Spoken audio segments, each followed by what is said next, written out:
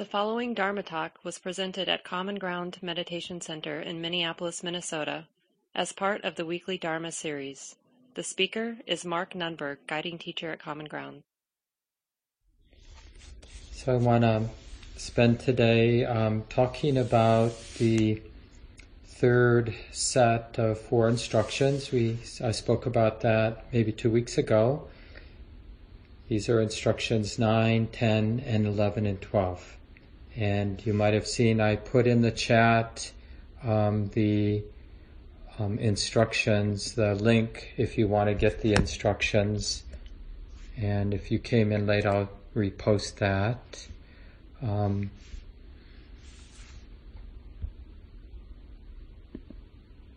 I don't know if that doesn't look like that link is live, but it is in the weekly email and on the blog. The resources and some of the things I'll quote from today are there in case you want to read more. So it's really about understanding the nature of the mind, and this is a big deal, as you know, not just in early Buddhism, but in all the different schools of Buddhism. This has a central place in the path of awakening. Basically, we're using the knowing mind to get to know the knowing mind. So it can feel a little awkward because normally the knowing mind is going out at what we call the external world, right? You out there and the experiences out there. But to get interested, now the first thing we discover is turning the awareness inward toward the knowing it's a refined experience. So this is another problem because the mind is in the habit of paying attention to things that are relatively gross and obvious and ignoring what's subtle. One of our early teachers we invited to Minnesota to teach in our Vipassana community here was Shinzen Young. He's still quite active. I think he's now living in Vermont, and has quite a large online community. But he used to say a lot in those early years, subtle is significant. And that's just a general useful principle in our practice. Oh yeah, what is subtle is significant. So oftentimes it's like peeling back the layers. What the mind is going to know in any experience in the beginning is what's obvious, what's gross. And the question is, can we have curiosity any moment of our life about, well, what's behind that gross thing that the mind is already knowing? What else can be known? What else is here but is relatively subtle that I'm not inclined to notice? There's an old story some of you might have heard. In the Sufi tradition in Islam, really beautiful spiritual tradition, and there's a sort of somebody known for their humor and sort of I guess what do you call it, crazy wisdom. Sometimes people refer to, you see this in all kind of spiritual traditions, there's always an element of crazy wisdom. So Nasruddin sort of represents that in Sufism. And and these are just stories. One time he was searching under like a lamp out in a city, looking, and eventually the neighbors came out and started looking. He had lost a jewel, and they were all helping him look. And finally, after some time, everyone looking, they asked, so where exactly did you notice that you lost the jewel? And he pointed off into the woods, So why are we looking here? Well, there's a light here. And this is kind of the craziness of our spiritual lives. We sort of work in places where we're comfortable working, doing the work, and avoid working in places that aren't so comfortable working. And this is just another example, like this third set of instructions we're getting from the Buddha to know the mind, to gladden it, to concentrate it, and to liberate it. So these are instructions 9, 10, 11, and 12. We've already made peace with the activity of the body. That's the first 4 instructions. We made peace with the activity of the mind. That's the second set of 4 instructions. Now, these last few weeks, we've been talking about the third set of 4 instructions, where we're getting to know and learning to trust the space of the knowing mind, which, as I said in the guided instructions, really is the space of the present moment. Like, let's just check it out right now, right? Because it's always here, but we're not inclined to recognize something so obvious, right? So obvious that we're oblivious to it. Like, right here, right now, this is the space of the mind. The space of the knowing mind, the space of the present moment. And everything we're knowing, what we might call our external experience, that's an aspect of the space of the mind. That's an activity in the space of the mind. See, the thing is, we mostly interpret our experience according to our concepts. But what Buddhism, the Buddhist training, is really all about is to see things as they are. And all of us right now, we're having a subjective experience. And that's all we've ever had, is this subjective experience of what is arising in the space of the knowing mind. That's always the way it's been.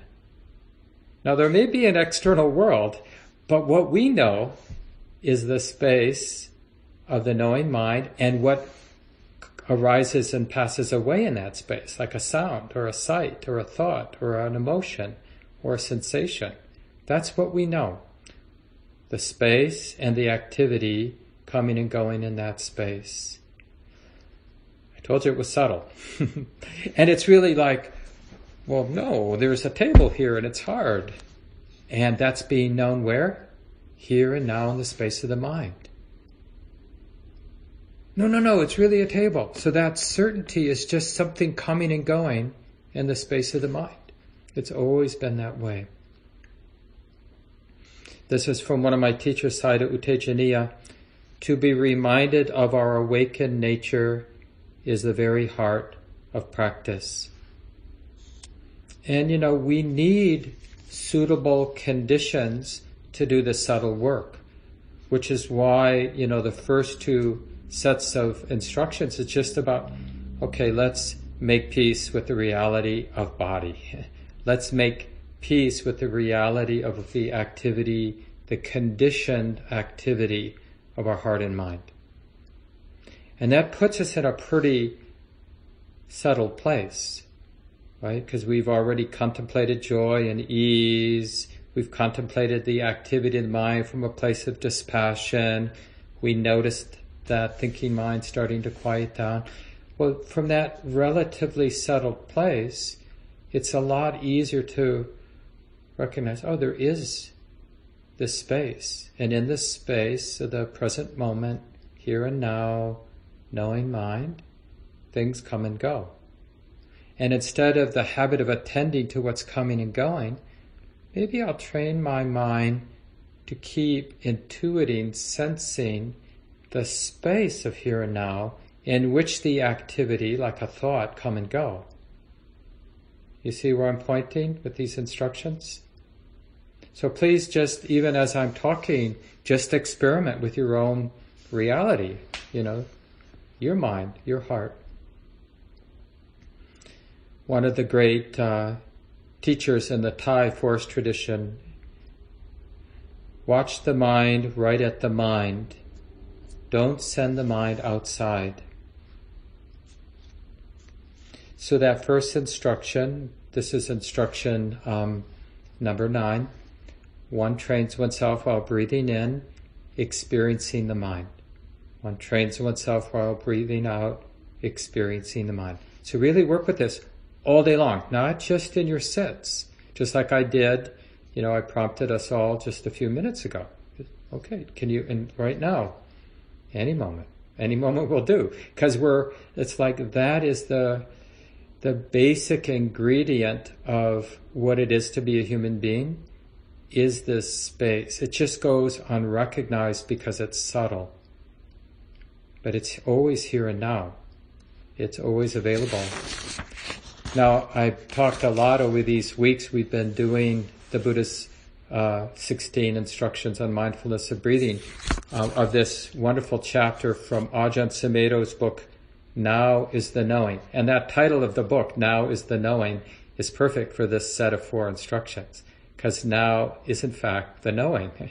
Knowing, now, space of the mind, they're all words that point to something that's here and now, that we can learn to intuit and eventually learn to appreciate and learn to get really sense the peacefulness, because the space of the mind remains unstained. I think it's in one of Sharon Salzberg's book where she says, if you take a can of paint and you throw it in the space of the room doesn't get stained by the paint. The floor might, the walls might, but the space of the room remains unstained. And this is something, it's a really nice simile pointing or describing the nature of the space of the knowing mind. So this is from Ajahn Sumedho's chapter in that book, Now is the Knowing, the chapter on Anapanasati, which just means mindfulness of the in and out breath. That's the title of that discourse where the Buddha gave a very complete set of meditation instructions.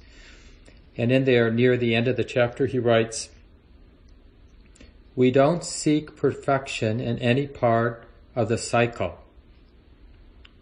but we see that perfection lies in the whole cycle. It includes old age, sickness, and death.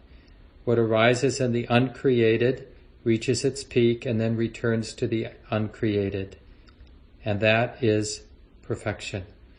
So what he's saying in this little piece here is, when we more and more can trust and abide and appreciate and quiet the space of the mind, right, then all the activity of the body and mind, all the activity of the world, the sort of what we call the ordinary world of causes and conditions, stuff happening, we see it in its totality. And in that sense, it's perfect and beautiful. Any one thing may not be perfect at all. Like if we highlight racial injustice, well, that's not perfect, that's not okay.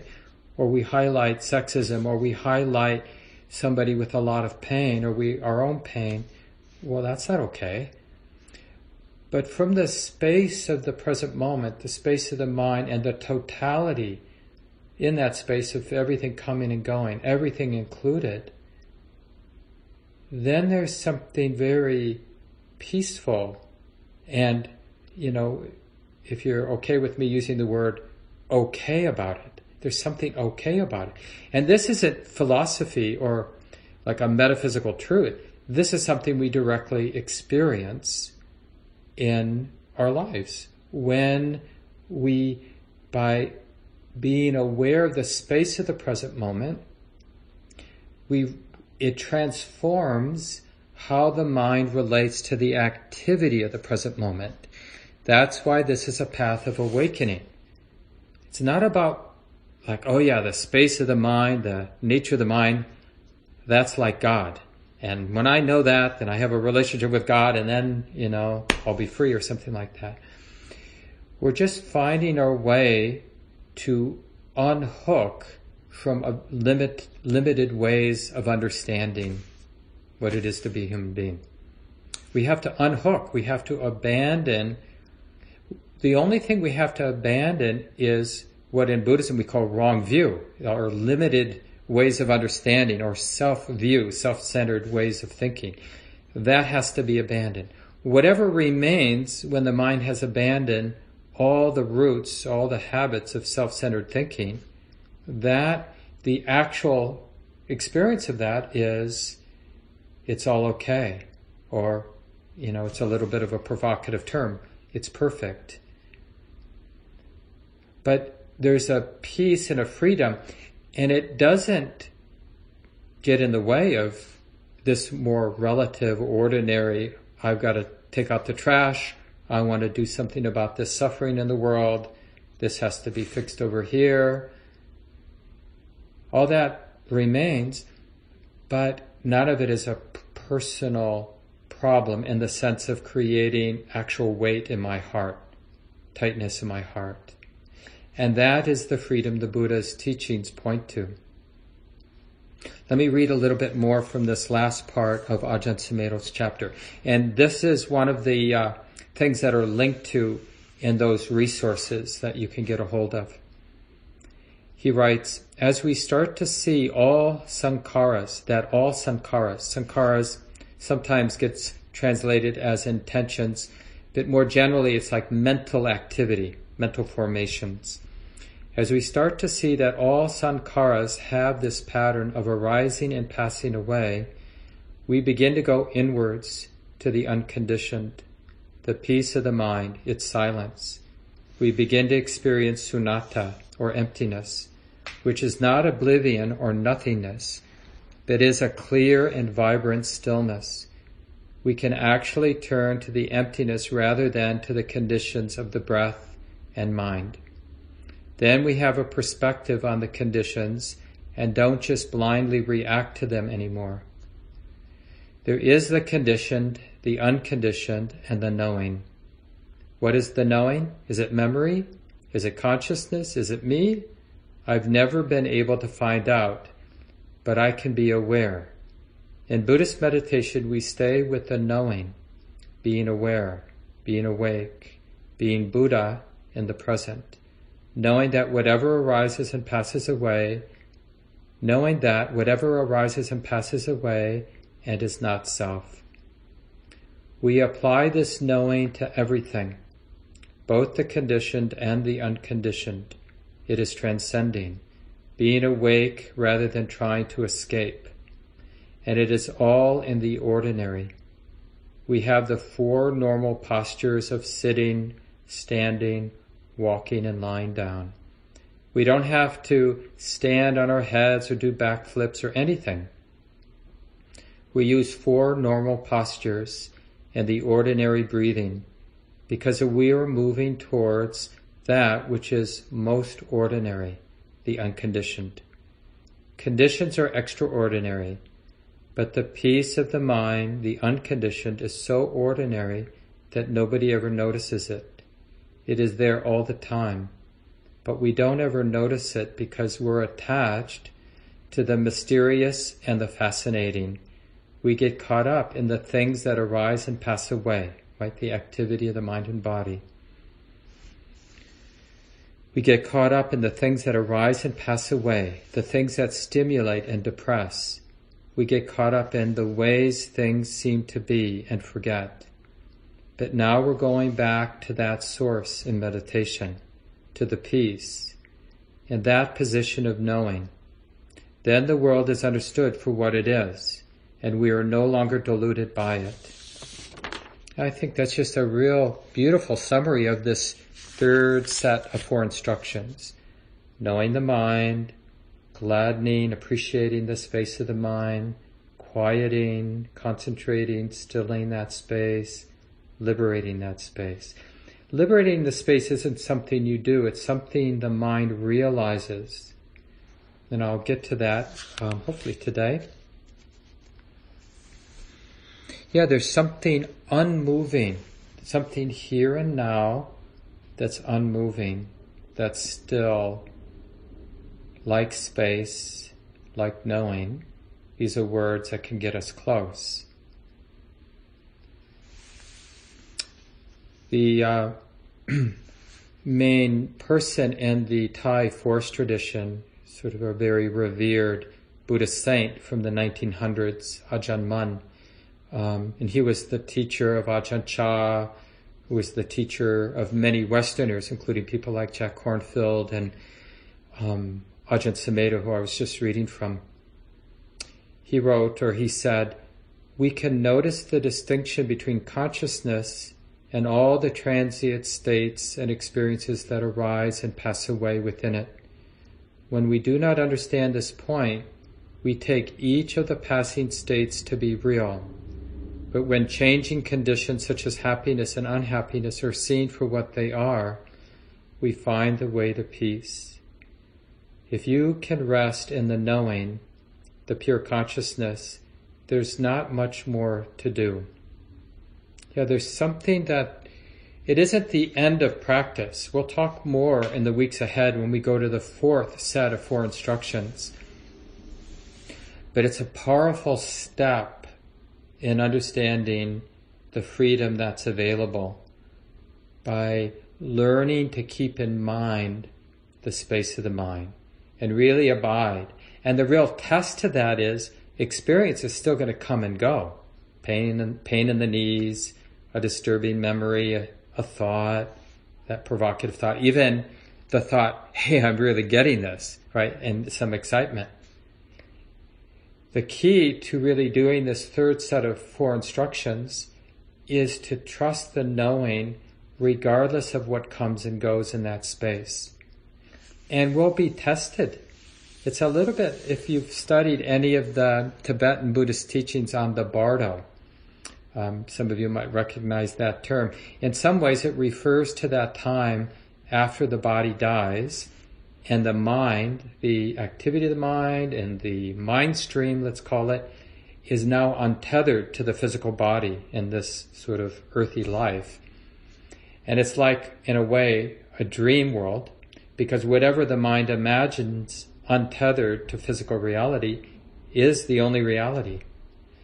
And the mind might imagine demons, or it might imagine the Buddha or God or whatever, but we're learning that all these imaginings, all these thoughts, imaginings, they're just thoughts and imaginings, and the mind can rest in the space, not get pushed around by what comes and goes, the thoughts that come and go.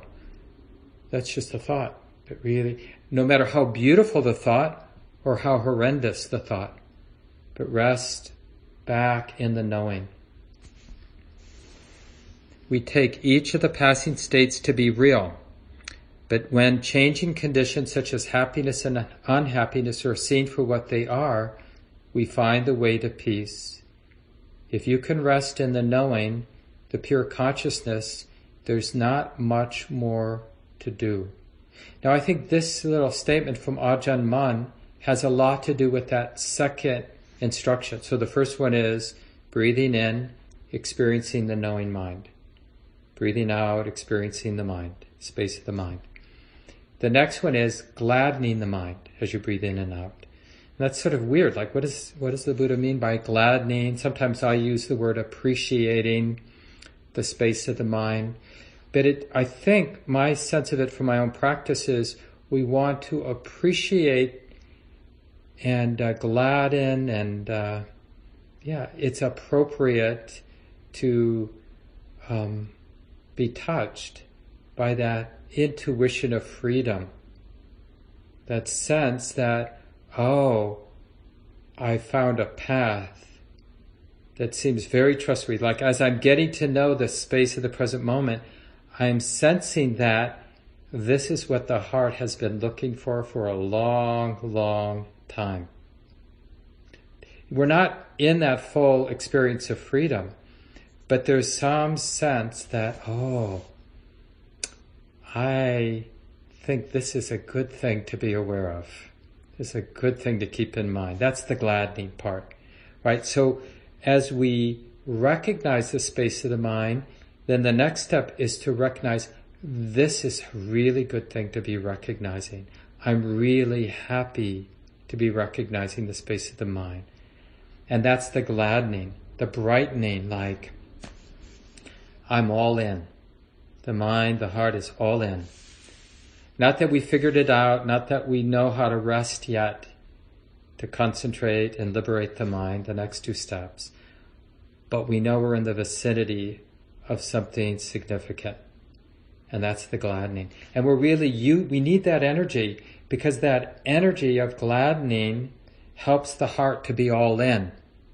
And the more the heart is all in, the less it's going to be swept away. Because we have deep grooves to think that I have to attend to the next experience that's arising, the next emotion, the next thought, the next memory, the next sensation in the body, the next sound in the room. But to do this set of 4 instructions, knowing the mind, gladdening the mind, stilling the mind, concentrating the mind, liberating the mind, I really have to let go of the activity of sense experience and really resting more and more in the space. So the activity of the body, the ordinary activity of the body and the mind, we're letting it happen. We're not stopping it, but we're not really giving it any energy. And that gladdening is really what creates the confidence, the faith, to just be aware, to just abide and rest and trust the space of the mind. And then that's what allows for the quieting of the mind, which is that 3rd instruction there. One trains oneself while breathing in, concentrating the mind, or stilling, quieting the mind. Because we're more and more taking the attention away from any activity, including the activity like, oh, this is great, what's happening to me. Right? That's a thought too. Right? So we're teasing out, we're letting those thoughts just be what they are, and more resting in the space of awareness. Sayadaw U Tejaniya writes, every experience, whether good or bad, gives you a learning opportunity to notice whether the mind accepts things the way they are, or whether it likes, dislikes, reacts, or judges. So that's the real test there with that 3rd instruction of concentrating the mind. Stuff is going to, sometimes provocative stuff, is going to arise in the space of the mind. And are we going to take the bait? Well, a lot of times we do take the bait. And we think like, oh, I got to get rid of this thought before I can rest in the space of the present moment. But we don't. Because that thought's going to go away on its own. That painful emotion will be revealed as something that naturally comes and goes. I don't have to be the practitioner that makes stuff go away. Now, we might have needed that sort of more parental approach earlier, but in this place in practice, we're just trusting that all the defilements, all the thoughts, sensations, sounds, whatever, will express their nature. They'll arise and they will pass away, and nobody, no practitioner needs to make stuff go away. So that's a real trusting and not being the meditator.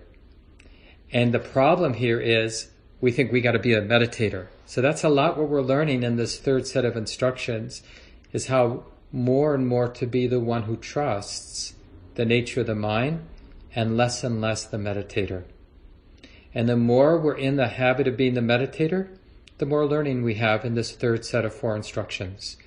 And it can take years, decades, but it doesn't matter because it's good work. It will take as long as it takes.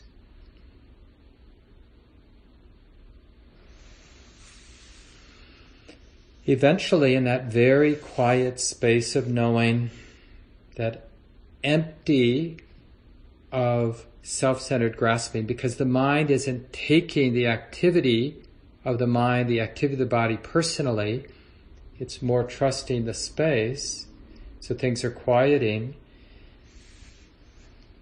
Even the most subtle kinds of thinking like, I'm the person formerly known as being tight, right? Having released the tightness, having released my identification with thoughts, feelings, sounds, sensations, and now experiencing the peace of non-grasping. So even that thought can't be held, can't be identified with. And when all selfing is released, no self-centered thinking with identification is there, then what's realized is the mind that is free of grasping, of self-centered grasping. And that's, initially, of course, a new experience. It's a life-changing experience because generally speaking, the mind streams that are streaming right now for all of us don't know that experience of the mind free of self-centered grasping. Everything we've ever experienced has been framed in terms of a self having that experience, because it's a very deep habit, selfing is.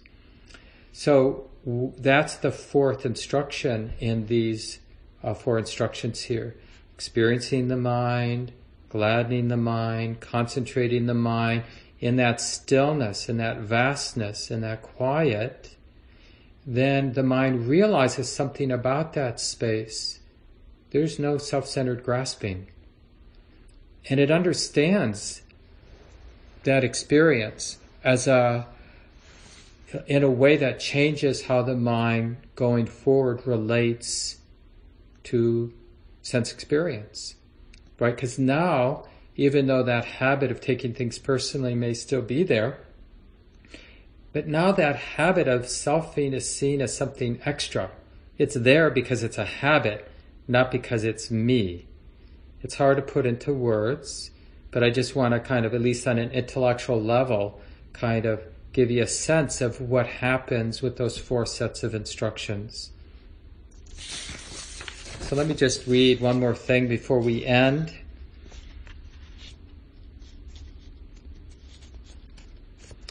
This is from Sayadaw U Tejaniya again, in his book, which you can download online, Dhamma Everywhere.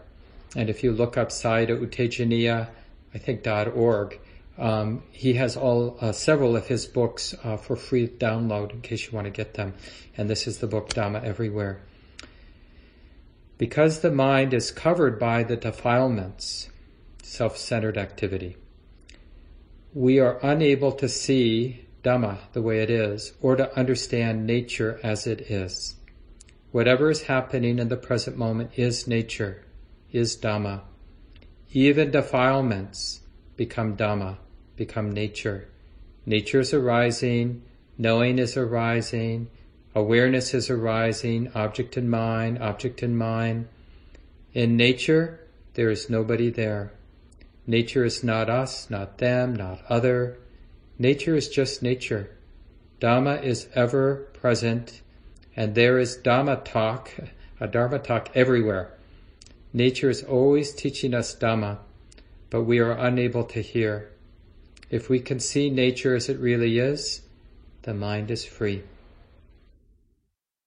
This talk, like all programs at Common Ground, is offered freely in the spirit of generosity. To learn more about Common Ground and its programs, or if you would like to donate, please visit our website, www.commongroundmeditation.org. Thank you for listening. To learn how you can support the teachers and Dharma Seed, please visit dharmaseed.org/donate.